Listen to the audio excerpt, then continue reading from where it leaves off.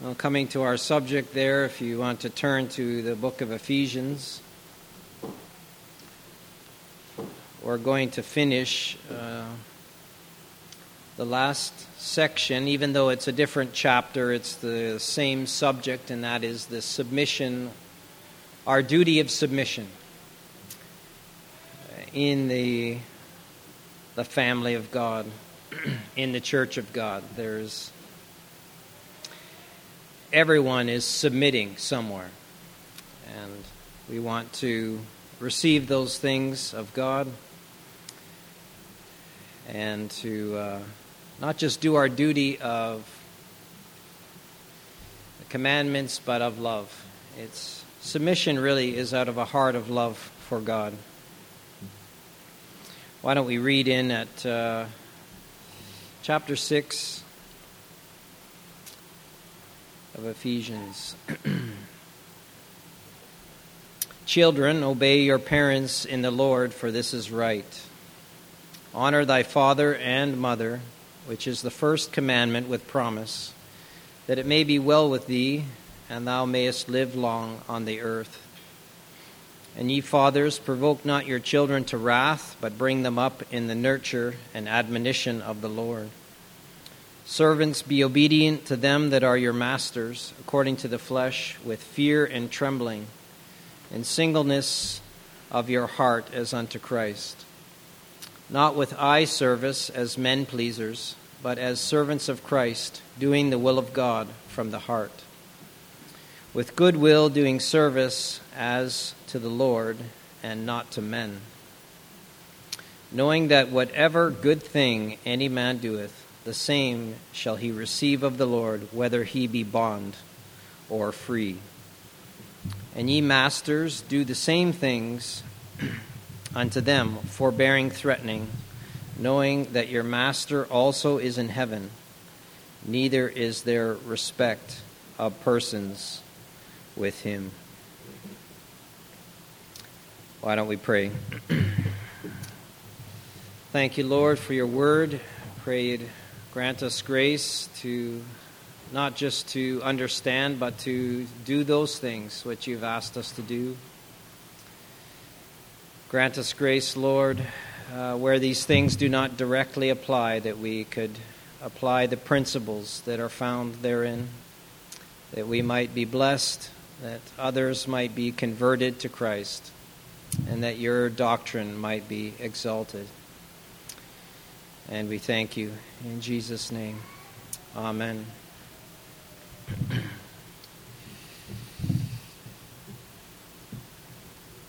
We're all at different stages of life. We've all been little children, and we've all been middle-aged, and some of us are in the grandpa stage, and then if I make it that long, I'll be to the old grandpa stage. But we've all been children, and I still am a child of my mother and father. My father has passed away, actually many years ago now, but my mother is still alive. And this commandment to obey your parents has its limitations. It has a stage. Children that are in the home are to do those things. They're to obey their parents in the Lord, for it is right. And then you move on. You're out of the house. You get married, whatever. And the commandment to honor your parents is still there. And we're going to look at that. And then it gives in verse 4 the injunction to fathers not to provoke their children to wrath. And then the second part is of servants, of which there is the direct application of this passage was to slaves in the Roman Empire, but we could reasonably apply it to most or all of us are employed of our own free will. But we're hired, we hire ourselves out, our labor or our brains, whichever you might be, to serve. And you would say that your boss is your master. It's not a direct application to what was there, but we could certainly make that application, and we will. So that's basically the two categories, children and servants. And in both cases there is to be obedience, and in both cases there is to be submission. So it's, as we have seen, being filled with the Spirit in the Christian community involves all these things. And if we, whatever position we find ourselves in, we want to obey these commandments. So let us look at the first one. Children, obey your parents in the Lord, for this is right. Let us turn to Exodus chapter 20. Exodus chapter 20.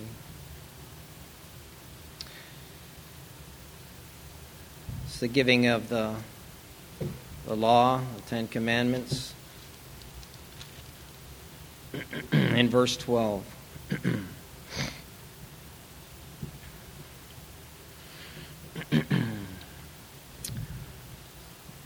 Honor thy father and thy mother, that thy days may be long upon the land which the Lord thy God giveth thee. Again, as it's mentioned, it's the first commandment with a promise, but it involves two things. It involves obedience, and it involves honoring. Now, at first, you honor your parents by obeying them, and that is the first, you could say, expression of honor. Turn to 1 Timothy. 1 Timothy chapter 1 and verse 5.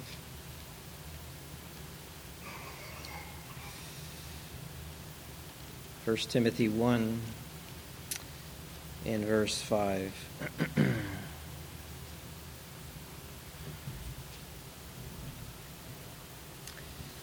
It says, "Now the end of the commandment is charity out of a pure heart, and of a good conscience, and of faith unfeigned."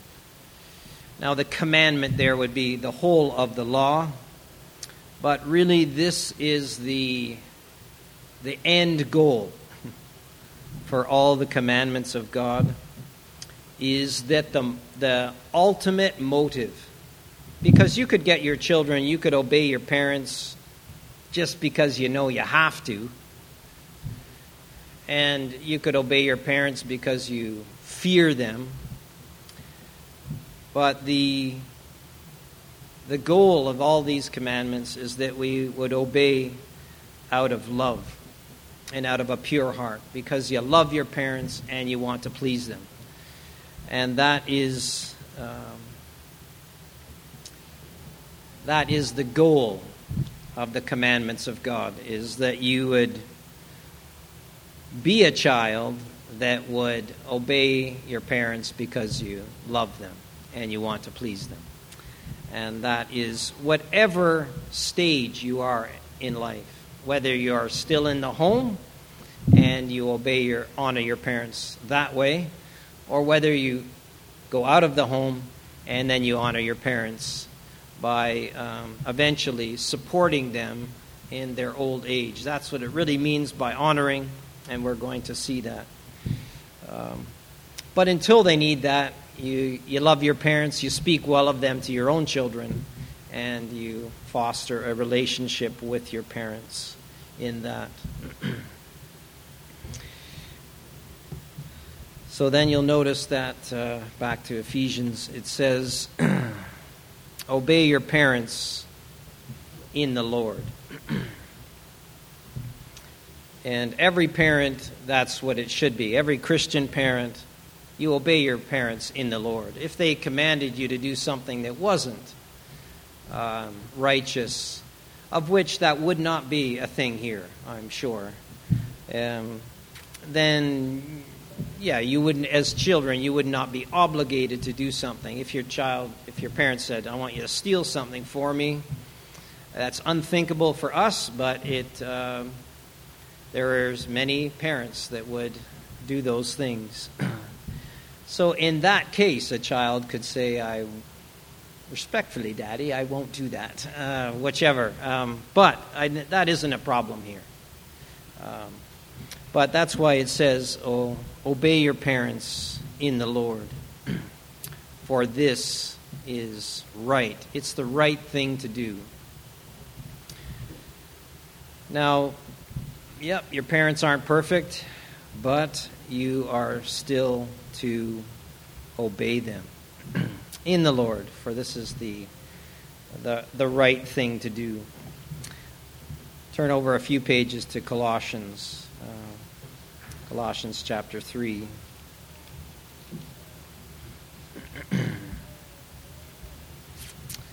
It's similar to what we talked about last week with wives.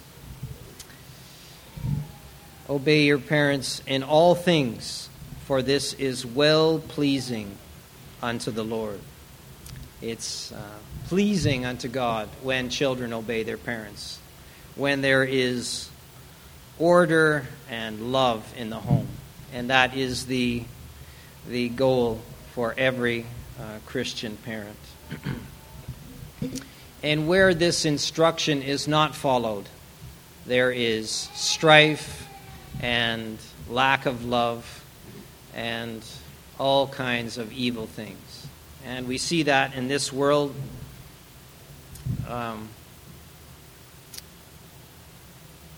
I have a limited diet of news, very limited. Lasts about maybe 5 minutes every day.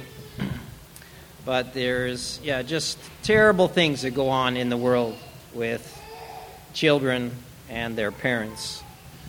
Unbelievable selfishness on the place of the parent is passed down to the child. And you're truly blessed if you have Christian parents that love Him and that want to direct you in the right way. So it's pleasing to God. This is a way that you don't have to think that hard. If I obey my Father, then I'm pleasing God.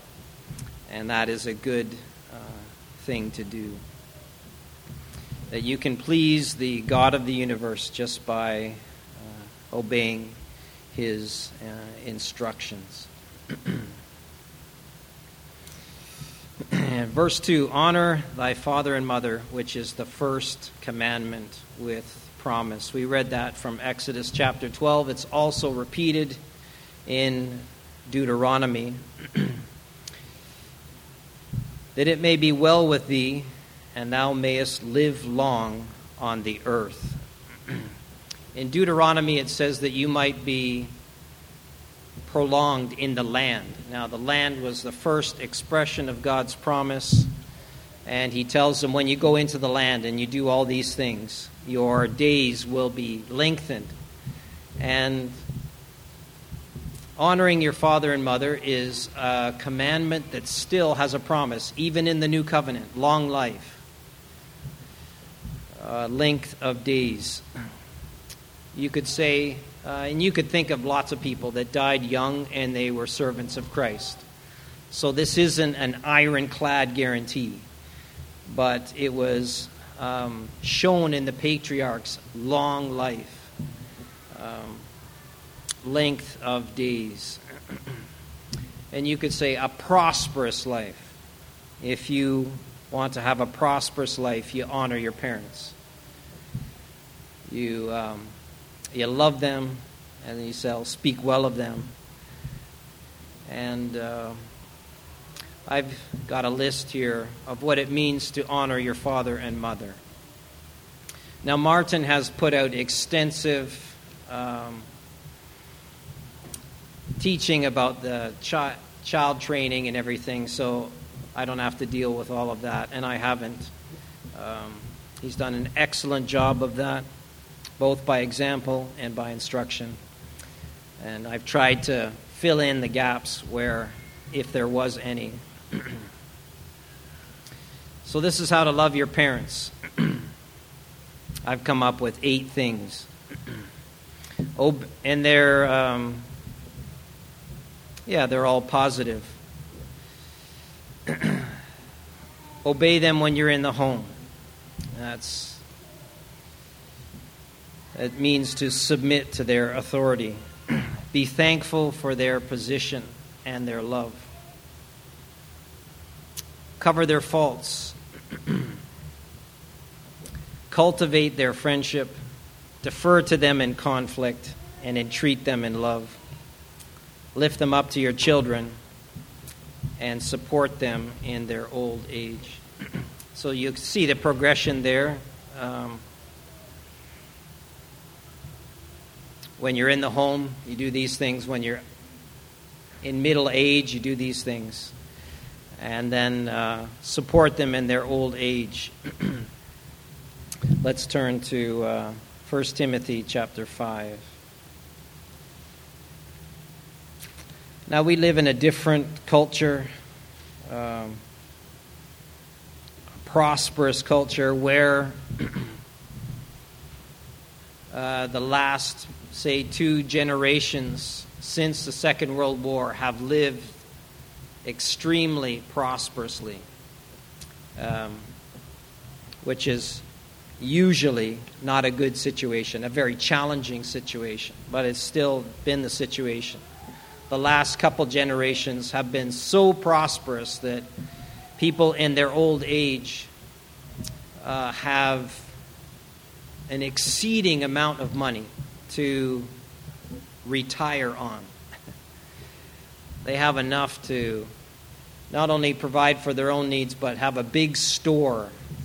And we see that in the Scripture as well, but it was probably much less people. Now there are, at least in our country, probably millions of people that have money saved up. So they don't necessarily need their children's financial support. But the context of the Scripture is that most people didn't have that situation. And when you couldn't work, that's it. You were living hand to mouth. You didn't have RRSPs and all kinds of RIFs and everything that people have today to support your needs. And you would have to rely on your children to support you. In 1 Timothy chapter 5, in verse 3, it says, and notice the wording, honor widows that are widows indeed. It says honor, but it really means support, monetary support, looking after your parents that can't do that for themselves. But if any widow have children or nephews, let them learn first to show piety at home and to requite their parents, for that is good and acceptable before God. If you spent 20 years of your life supporting your parents, it would still be acceptable to God and work in His kingdom. Now, most people don't have that situation, but if you did, you would be serving God in that. Different cultures have, this is common for other cultures. They have their parents living in the home.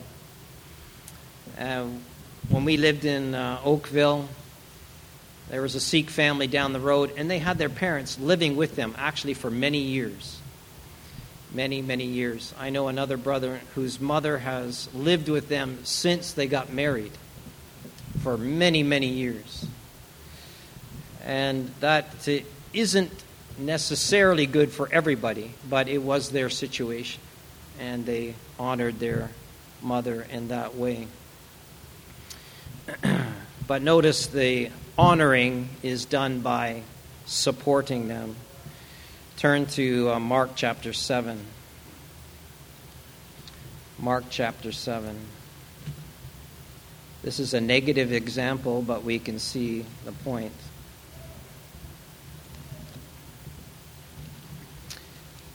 The Lord confronts the Pharisees with their religious hypocrisies.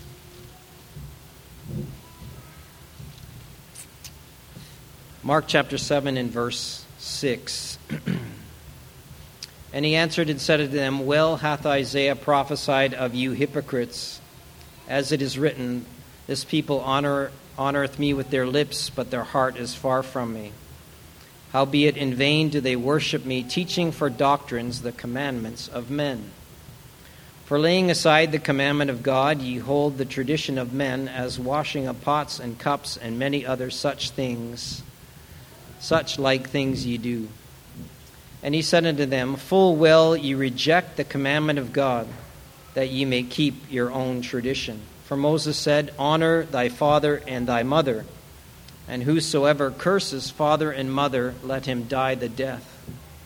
But ye say, If a man shall say to his father or mother, It is Corban, that is to say, a gift, by whatsoever thou mightest be profited by me, he shall be free. And you suffer him no more to do aught for his father and his mother, making the word of God of none effect through your tradition, which you have delivered, and many such like things ye do. So what's happening here, the Pharisees had a tradition that you could say over all of your money, it's Corban. And then you would not be obligated to honor your parents, support your parents. That's what it really meant. And he's saying there, you set aside the commandment of God to honor your father and mother, supposedly to give to God all of your money.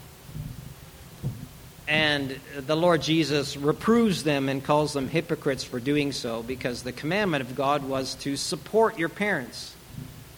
And they set aside the commandment of God for the sake of their tradition. And then they would think that they had sacrificed it all to God, when actually they were dishonoring God and breaking the fifth commandment by doing so.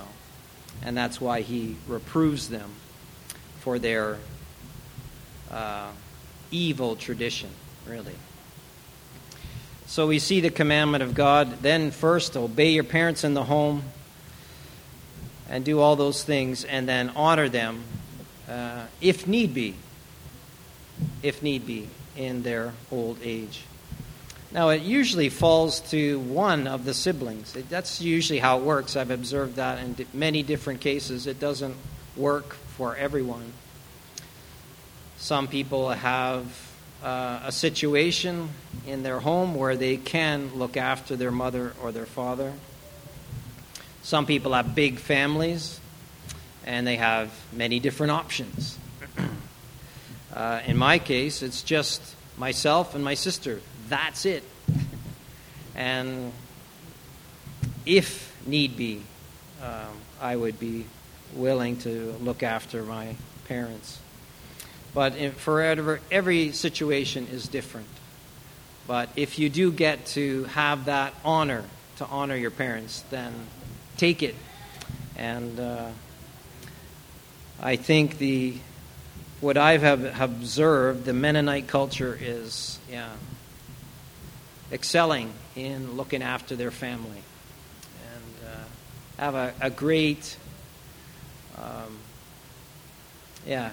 tradition of looking after their family members, visiting their parents, and things that are honoring to God. Keep doing those things. And it is pleasing to God.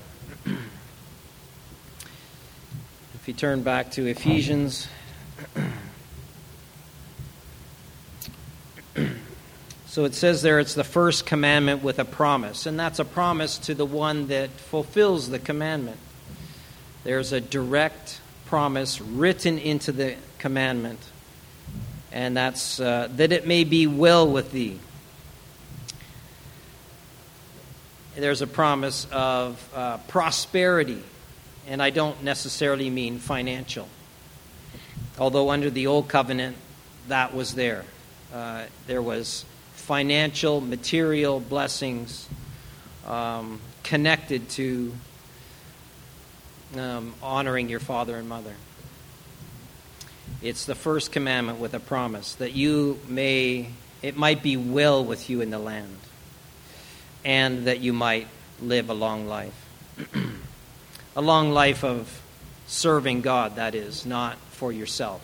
And that's always the case.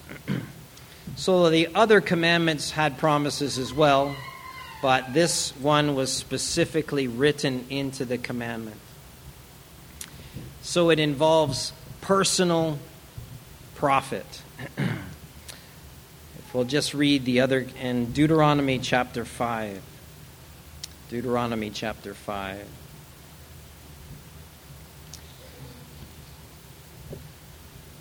So we see Nathan, coming back to Nathan's point about conditions. Well, God has conditions in a positive way built. If you do this, then I'll bless you. And that is in the commandments of God. Deuteronomy 5:16. Honor thy father and thy mother as the Lord thy God hath commanded thee, that thy days may be prolonged, and that it may be well with thee in the land which the Lord thy God giveth thee. So prolonged in the land and prolonged on the earth, and prosperous. But for children, it's the same way. If you obey your parents, you avoid much harm that can come to you in their life. And there's natural things built into that. Obedient children often avoid harmful vices. Just think of the vices that people get into because they disobey their parents. Drinking and all kinds of drugs and everything that come to children that disobey their parents. Their parents' commandments.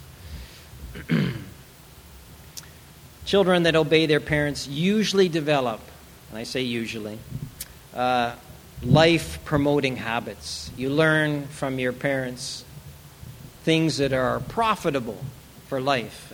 Work ethic, having good habits usually comes from obeying your parents. And you enjoy divine favor because it's pleasing to God if you do that. And you never outgrow this commandment. If you are out of the house, it just takes a different form. And you honor your father and mother. And so that it be well with you. God wants to bless people. And people that don't honor their parents do not enjoy the blessing of God. And you can see where you're at in that, you might be middle-aged, you might have your own children, small, and you can still honor your father and mother by, as I said, speaking well of them and spending time with them.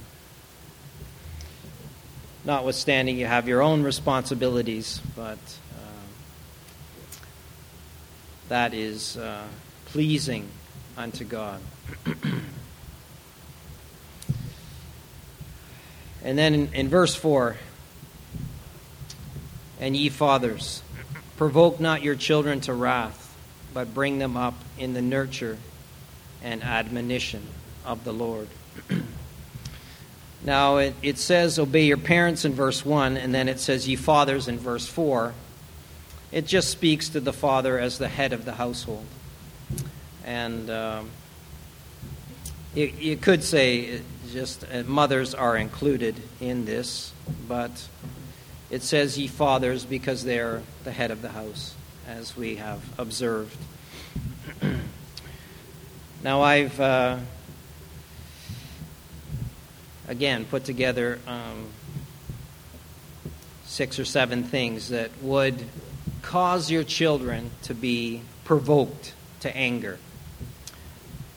And so, don't do these things. And if you don't do these things, then you will not provoke your children to anger. Being angry yourself would probably be the most provoking thing in your children being angry, is you being angry yourself, especially in discipline. If you discipline in anger, then the child will not think that he is being punished or disciplined. He's just going to think you're angry, and it's right for me to be angry too. You can see how that would follow. So do not be angry in discipline. Do not be angry, period, but certainly not in discipline. Harsh and unreasonable demands. If you're unreasonable and harsh, you'll cause your children to be angry. Lack of tenderness and fellowship. Indulge them in self-will. If you want your children to be angry, indulge them in self-will. Because then when they don't get their way, they'll be angry. And we see that in the world. I've seen it. Yeah. Extremes. In being in so many different houses down through the years, I have seen some angry children. I saw one child that she didn't get her way, and she went into the dining room credenza, I think it's called, and started to throw the silverware all over the dining room. Just probably a 5 or 6 year old child in an absolute rage. Unthinkable, but that's what it's like when you indulge them in self-will. It's not good for the child to be self-willed. You want them to have a strong will, but not self-will for their own ends. If you want your children to be angry, show favoritism of one child over another. That will do a good job in making them angry. And personally indulge yourself. Look after number one if you want your children to be angry. And hypocrisy. Be a hypocrite. So if you do all those things, you'll make your children angry. But we are all about not doing those things. Disciplining our children when they need it. Being loving. Being tender. Not indulging their self-will. Being not partial with any of our children, but loving them all the same. And not being a hypocrite in our personal life is how not to provoke your children to anger. But it says, bring them up in the nurture and admonition of the Lord. Nurture is to provide what they need physically, emotionally, and spiritually. And admonish them, put them in mind of their duties, and counsel them, and if necessary, warn them of negative behavior. Again, it's all done. Bring them up in the nurture and admonition of the Lord. Wow, the time just flies by. Anyway, only halfway done. Verse 5, servants, be obedient to them that are your masters according to the flesh, with fear and trembling in singleness of your heart, as unto Christ. Now, the context of this is that there was slavery in the Roman Empire, and it was very well known and very common in that day. I think a low estimate, 1 in 5 persons were slaves. I've heard of an even higher estimate is 1 out of 3 persons were slaves. So the amount of slaves in the Roman Empire was huge. And they were employed in public service and in domestic service in the home. And the prosperity of the Roman Empire depended largely on free labor. If I could say free. It costs somebody something. And there was a range of treatment from very well treated to horribly treated. And probably knowing the nature of man, the not very well treated was common. It wasn't universal, but it was common. And this one is very important. Christianity did not seek to overturn slavery by revolution, but by regeneration. Those are my words. And this was a great evil, the oppression of people. But Christianity didn't come in and overturn the society. In fact, it, as we shall see, exhorted slaves to be obedient to their masters, rather something that would be contrary to a worldly mind. Slaves were bought and sold as animals with no regard for their value as being created in the image of God. And it is evident from several scriptures that God did not regard the owning of slaves as an unrighteous practice. I'll say that again, could be very controversial. It is evident from the scriptures, that is the New Testament, that God did not regard the owning of slaves as an unrighteous practice. That might be hard for many people to swallow. I think if I said that in public, could probably be hanged. Because the way people think about slavery. And again, listen to what the scripture would say. Eventually, slavery was overturned. Because, most slavery was abusive and taking advantage of others in an unspeakable manner. But Christianity did not seek to overturn society in that way, but they, as we shall see, sought to, when people were regenerated, the natural bent of their life was to do good to their slaves in such a way that eventually it would lead to the emancipation of that person, I believe, would be the ultimate expression of love. And we shall see the balance of it in the Scripture and the wisdom of God.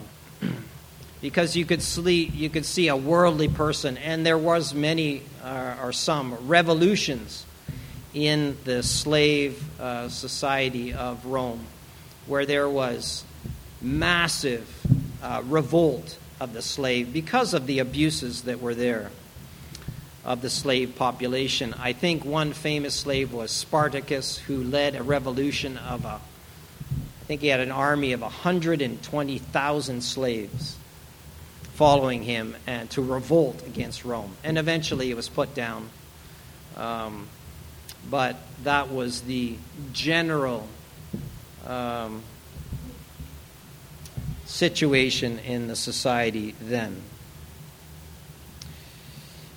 But in saying that, the first word to slaves is, "Servants, be obedient to them that are your masters, according to the flesh, with fear and trembling, in singleness of your heart, as unto Christ." Same thing for servants as it was for husbands and wives. Wives submitting to their husbands as unto Christ. Now, in a worldly mind, this would be, are you kidding me? You have your rights. You want to rebel against any kind of oppression. is the wisdom of the day. And it isn't such in the kingdom of God. Turn to 1 Corinthians chapter 7. This is revolutionary in our thinking, but I believe it's key to understanding these things. This is probably the most important verse in the discussion of this subject. 1 Corinthians chapter 7 and verse 20. Let every man abide in the same calling wherein he was called. Art thou called being a servant? Care not for it. But if thou mayest be free, use it rather. For he that is called in the Lord being a servant is the Lord's free man. Likewise also he that is called being free is Christ's servant. You are bought with a price. Be not ye the servants of men. Revolutionary in our thinking. So contrary to what many would think is that when you become free, then you rebel against authority. I'm just going to grab my water.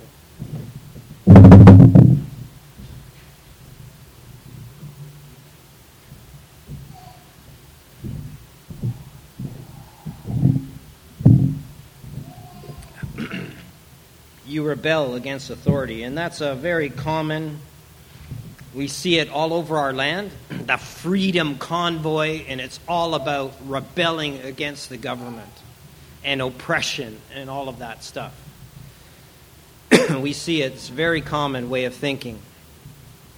But God tells us here, if you were a slave and you were called, you believed in Christ Jesus, He says you're in that position. Are you called? That's called to God. Salvation, a believer, regenerated. You've been made free from sin.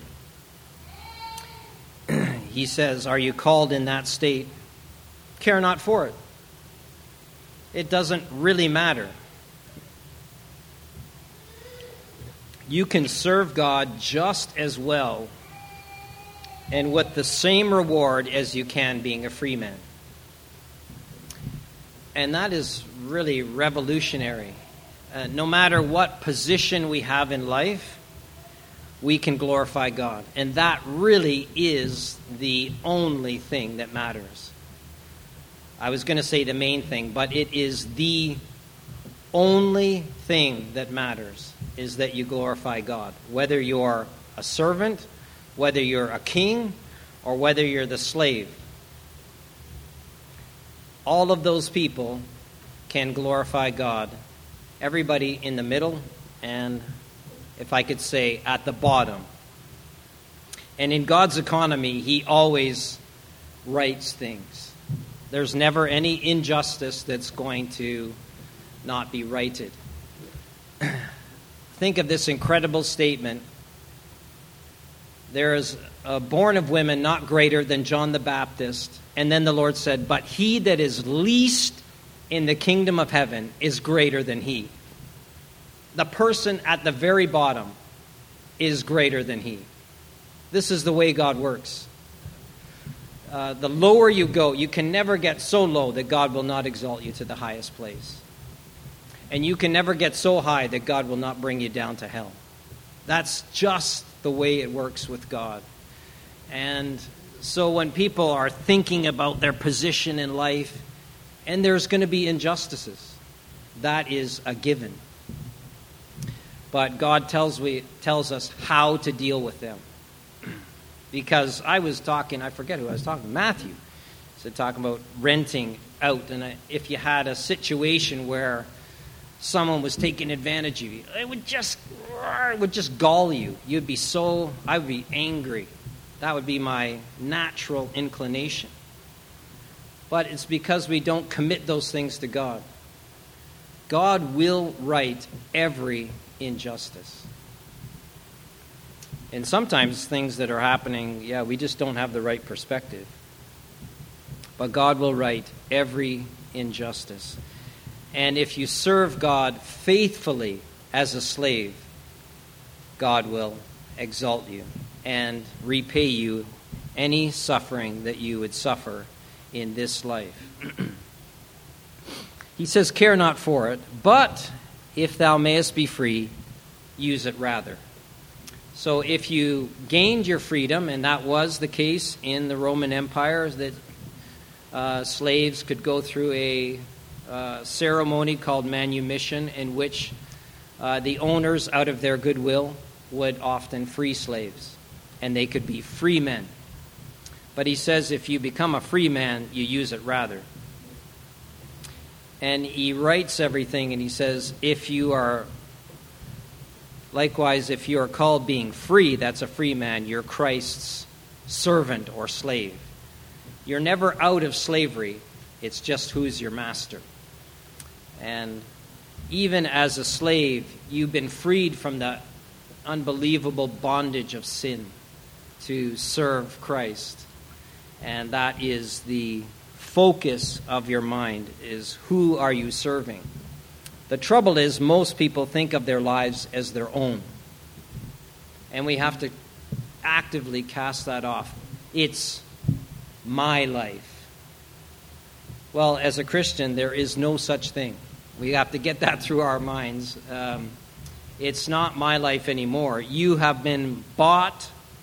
That is the language of slavery.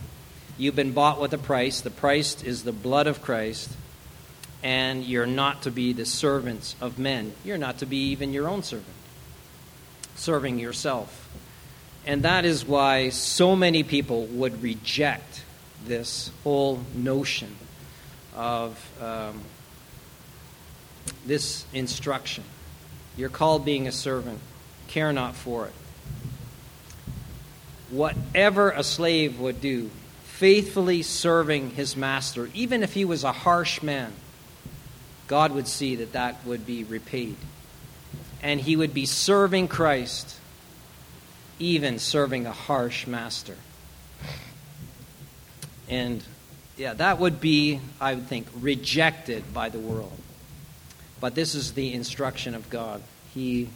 God thinks his ways are higher than our ways, and his thoughts than our thoughts. Think of the Lord Jesus submitting to a mock trial, submitting to being whipped and beaten and tortured.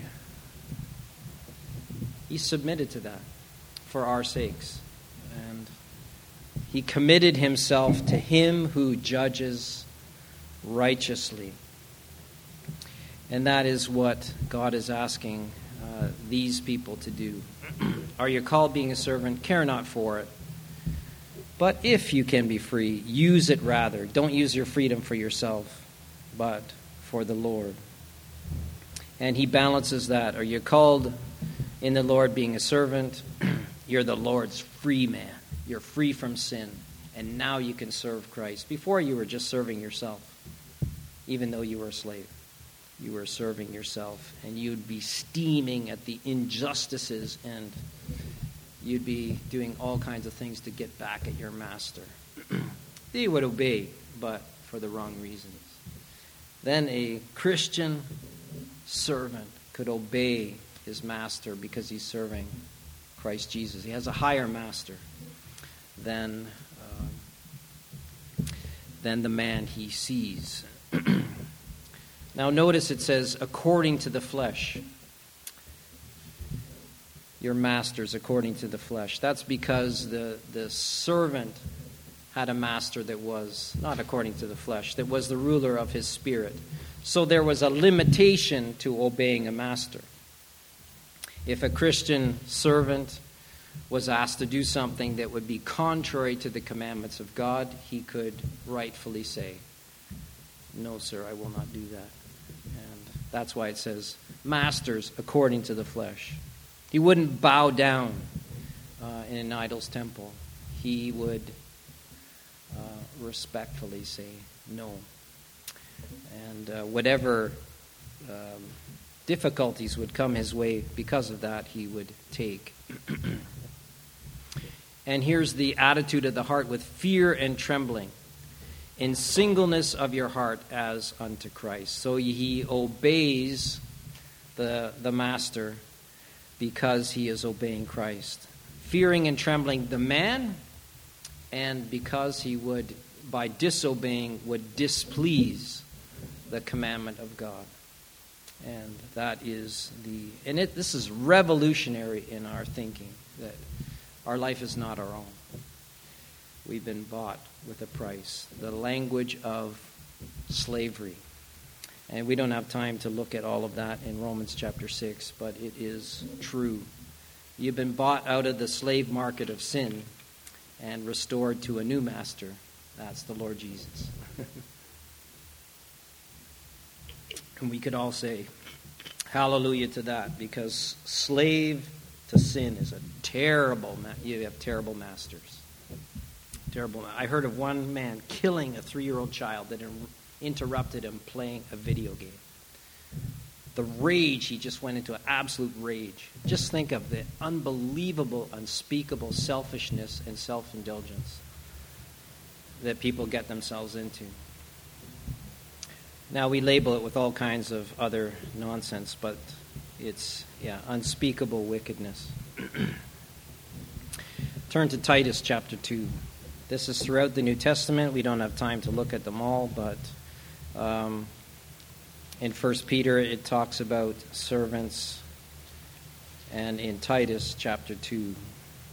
Because this was the situation in every church. There would have been servants and there would have been masters, that Christian masters. Titus chapter 2 and verse 9. Exhort servants to be obedient to their own masters and to please them well in all things, not answering again. It'd be common if you were rebelling against your master to back chat, to back talk, to say, I don't, and then to talk back to them. Not purloining or stealing, but showing all good fidelity, that it may adorn the doctrine of God our Savior in all things. It was incumbent upon Christian servants, those in a position of servitude, to not do these things, not be difficult to get along with, and not stealing from their master. Slaves would steal from their master. Many people do that in employment. They steal stuff from the office or from their place of work because they reason, well, I'm not getting paid enough anyway, and he's rich, so I can steal.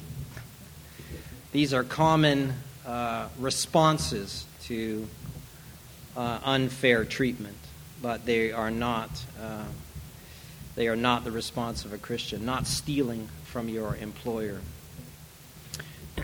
Turn back to Ephesians chapter 5. It was common in this situation that servants would be rebellious and thieves, not faithful with their master's goods. So in singleness of heart as unto Christ, not with eye service as men pleasers, but as servants of Christ, doing the will of God from the heart. Again, secondly, you're to obey your masters not just when they're around, but when they're not, when they're gone and you're there by yourself. So again, not as pleasing men, but you're servants of Christ, doing the will of God from the heart. It's very common in workplaces that I think one of Dave's children was mentioning this here. Everybody, the boss is not there, and it's like, kick back and enjoy the sunshine, or you take it easy, and you are stealing from your employer by not working when you are paid to do so. So you just do it when you're being watched, but not because if you're serving Christ, you're doing it no matter, because God is always watching. And you're not to be, the motive is not to be outward, but it is to be inward. Verse 7, with good will, doing service as to the Lord and not to men. Again, the whole concept of serving Christ, you're not serving the person. And it's so, you will be diverted if you get your focus on the person. Because the person is in this case, they could be an abusive person. They could be unkind. They could be unreasonable. They could be unfriendly. And you could have all kinds of reasons why you wouldn't want to serve them faithfully. I think in 1 Peter it mentions a difficult master. 1 Peter chapter 2 and verse 18. It says, servants, be subject to your masters with all fear, not only to the good and gentle, but also to the froward. Now we notice two things. There were good and gentle masters. People like to portray that all masters were wicked, evil, slave drivers, and they weren't. There were some that were good. And we could demonstrate that by other scriptures, but we don't have time. There were masters that loved their servants, and the servants loved them. And we see that even in the Old Covenant. Servants that loved their masters. When their masters went to free them, they said, please don't. I want to serve you forever. That is a situation that you could see in the scriptures. A completely different relationship than you would expect. But it was the case. So here we see not only to the good and gentle, but also to the froward, the difficult, unreasonable, cranky master. Some people have that for bosses. And, in our situation, we can get another job or do whatever. But when you're employed there, you want to be faithful. And if you bear up under mistreatment, then you'll be rewarded not by your boss, but by God himself. And I have been fortunate to have many, many, many good bosses. Some are particular, but I've had a few difficult ones to remind me that not all people are good and gentle. And I was glad to be done. One place was so difficult, I was actually in tears going to work.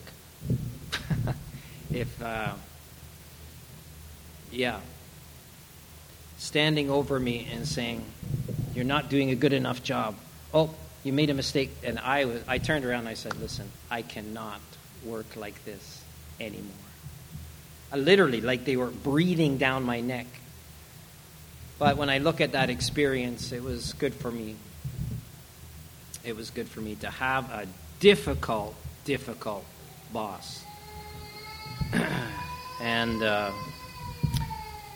But no matter what place we find ourselves in, we are all to be servants of Christ. Verse 8, knowing that whatsoever good thing any man doeth, the same shall he receive of the Lord, whether he be bond or free. So the slave, or in this case the servant,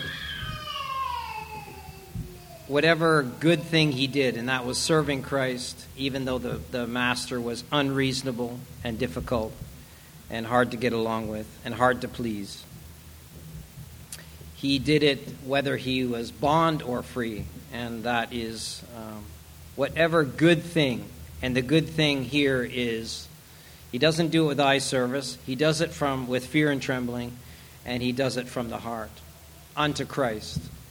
And then you can be sure that you'll receive from God a reward. Whether he be bond or free. If you died as a slave and you served Christ in this way, you can be sure that God would reward you. Most people today would think if you're a slave, your life is wasted. And if you can't serve yourself, then your life is not worth living. That's not true. We see it right here. If you are in that situation, that's why Paul says, care not for it. What? It seems like an unthinkable thing, but it's so limited to this life. And we cannot think that way. We have to think what is going to be best, not for this life, but for the life to come. And that's what God has given us, the instruction for the life to come. In verse 9, lastly, and ye masters, do the same things unto them, forbearing threatening, knowing that your master also is in heaven. Neither is there respect of persons with him. It mentions that a Christian master was to do the same things, to be conscientious of God, to be treating their servants well. Certainly the minimal expectation for a Christian master would be he treats his servants well, he gives them a day off, rest. He would requite his labor fairly, give him money. In that case, he wasn't obligated to, but to give him money, to allow him the dignity of being treated with fairness and with love and with care. That would be a Christian master. And there was many that it says were good and gentle. And but where that was not the case, and he tells them, he warns a Christian master to forbear threatening. You weren't to threaten your servant, to be harsh and to be unreasonable. Why? Because you have a master in heaven. So the warning to masters, if you're in a position of authority, there is the warning against abusing others. And because God will requite those things. That's why it says there's no respect of persons with him. Everybody is in a position of submission when God is the master. Whether you're a master on earth, whether you're a king on earth, you're nothing to God. And we're all going to be judged by him. And so no matter what position we find ourselves in, we want to be faithful servants. We'll just finish by turning to Romans chapter 6. Romans chapter 6. This will, to think for a servant to think of these things would have lightened every yoke, because the yoke he would be bearing is the yoke of Christ.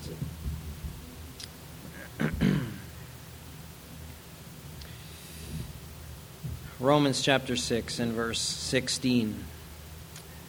Know ye not that to whom ye yield yourselves servants to obey, his servants ye are whom you obey, whether of sin unto death or of obedience unto righteousness.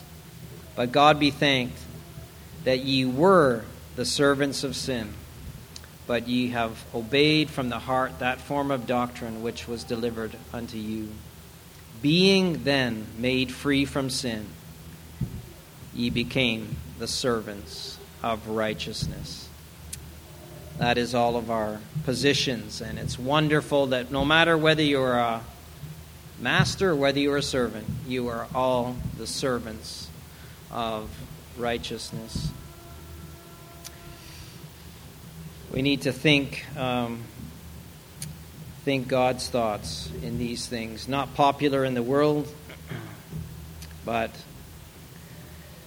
the Scripture has never, I should say never, in different places. Most of the time the Scripture has been unpopular and despised by the world. But we are to adorn the doctrine of God in every respect.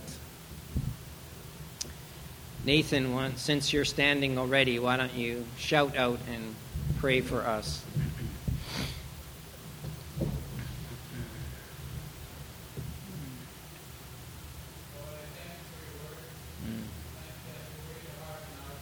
Yes, Lord.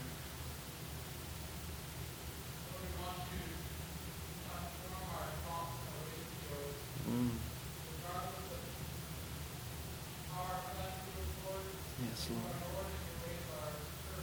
Yes, Lord.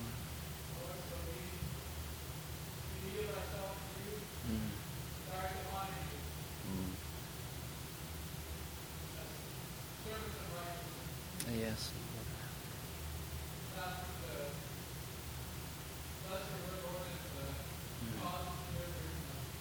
Yes, Lord Jesus. Amen.